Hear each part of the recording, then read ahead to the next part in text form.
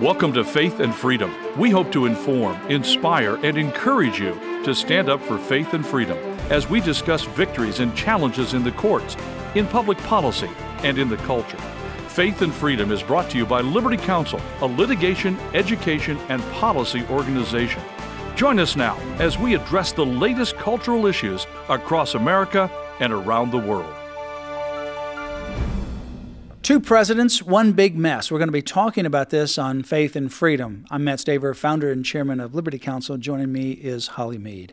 Actually, Holly, it's more than just two presidents. I was going to say just two? But there's more than two. You can actually trace this back to at least a couple of people, and certainly there's more than that. Frankly, there's probably four presidents here. That we're supposed to be protecting America from, but not so much here. Yeah, this is the end run that we're talking about, going around the Constitution and the courts that Biden is trying to orchestrate by putting the United States under the World Health Organization. Now, you might wonder, how in the world can he do that? Well, let me just talk about a little bit about what he's doing, and then we'll talk about how he thinks he can go about doing this. He's going global.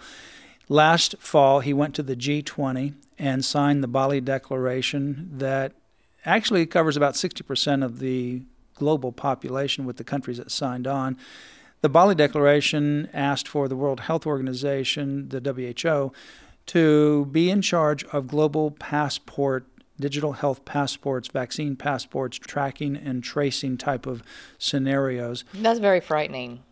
Very, very frightening in terms of the power that would be reposited in a single global entity about your travel. And he's scheming now to have a global despot, frankly, to do the tyranny that he is unable to do here in the United States because of our Constitution. So to get around the treaty requirement for Senate ratification, which requires 2/3 vote, Biden is using the term accord or agreement regarding the proposed international health regulations of the WHO. Now, he has precedent for this. If you go back to George W. Bush, who got us into this mess, Biden will try to use the U.S. membership in the WHO as the basis to unilaterally give expansive authority to the WHO over anything that has the potential to impact public health. And that's a quote. That is a very broad reach that the WHO wants. I can't say this strongly enough that if Congress does not stop Joe Biden from giving American sovereignty to the WHO, we will not recognize America as the land of the free. And that's why I encourage you to go to lc.org/WHO, lc.org/WHO, sign the petition, send the faxes, make phone calls, and do it repeatedly. Here's the scenario. If you go back to George H.W. Bush, in 1990, George H.W. Bush, on September 11, interestingly, he addressed a joint session of Congress regarding the Persian Gulf War. And that's the time when he said that we were entering a new world order. Remember that statement? Well, he was a globalist. His son, George W., fell into that same category. In 2015, as he's now into his second term, he wanted to push a global health initiative, global health agenda. As a result of his desire to do global health agendas and initiatives in his second term, he should have been pushing the marriage amendment, frankly, in his second term, because if you remember what happened in the election of 2014, there were 13 states that passed constitutional marriage amendments as the union of a man and a woman. But he and Karl Rove, they blew that off, no big deal. They wanted to go into some other route, and he pushed this global health initiative. He signed America on to the WHO's international health regulations. He did that under the argument that he was able to unilaterally sign us on because America had previously voted to become part of the WHO going back to 1949. So since we're already a member of the WHO, you can sign subsequent agreements unilaterally without going through the treaty process of 2/3 majority vote in the United States Senate. But President Trump pulled us out of it.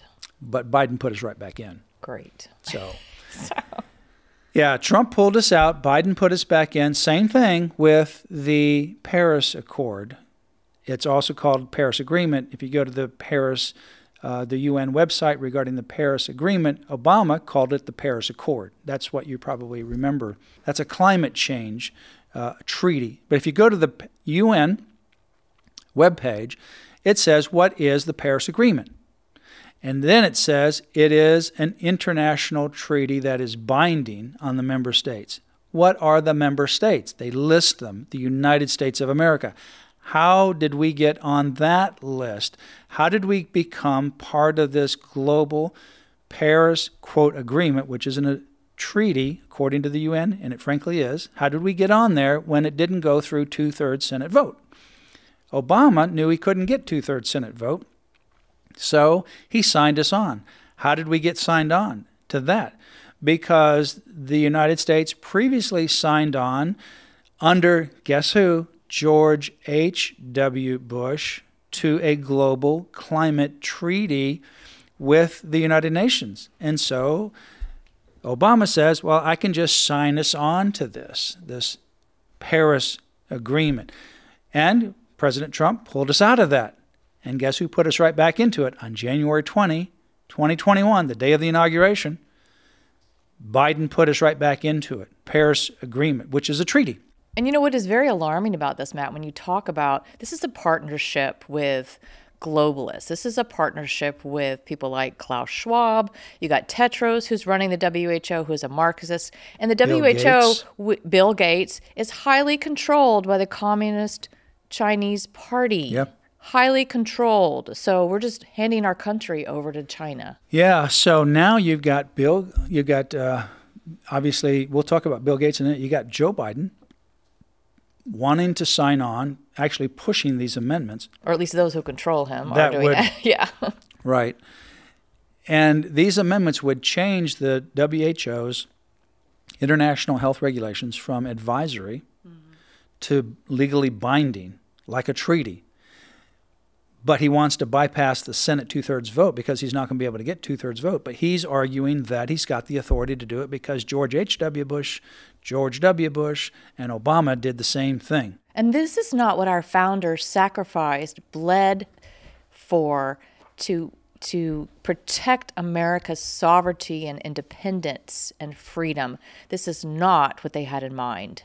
Well, Bill Gates is the single most number one funder, private funder of the WHO. I think he's only number 2 behind the United States of America. And this guy's just what, a computer businessman with a lot of money? But he's made his money really beyond imagination from what he could have gotten from Microsoft, which is a lot. Right. He made it in the pharmaceutical industry. Yeah. In fact, he says that was the biggest best investment decision of his foundations is to invest into the pharmaceutical industry. But he doesn't know anything about medicine. Well, he knows something about eliminating human populations. Yes, there you go. And that's go. what his ideology is. He actually said in a TED Talk in 2010 that you needed to reduce carbon emissions to zero now, by the year 2050. Zero by the year 2050. And you do that through, number 1, vaccines, number 2, abortion. And so you understand how if you reduce, he's got a 4-part plan, and the first part is reduce human population.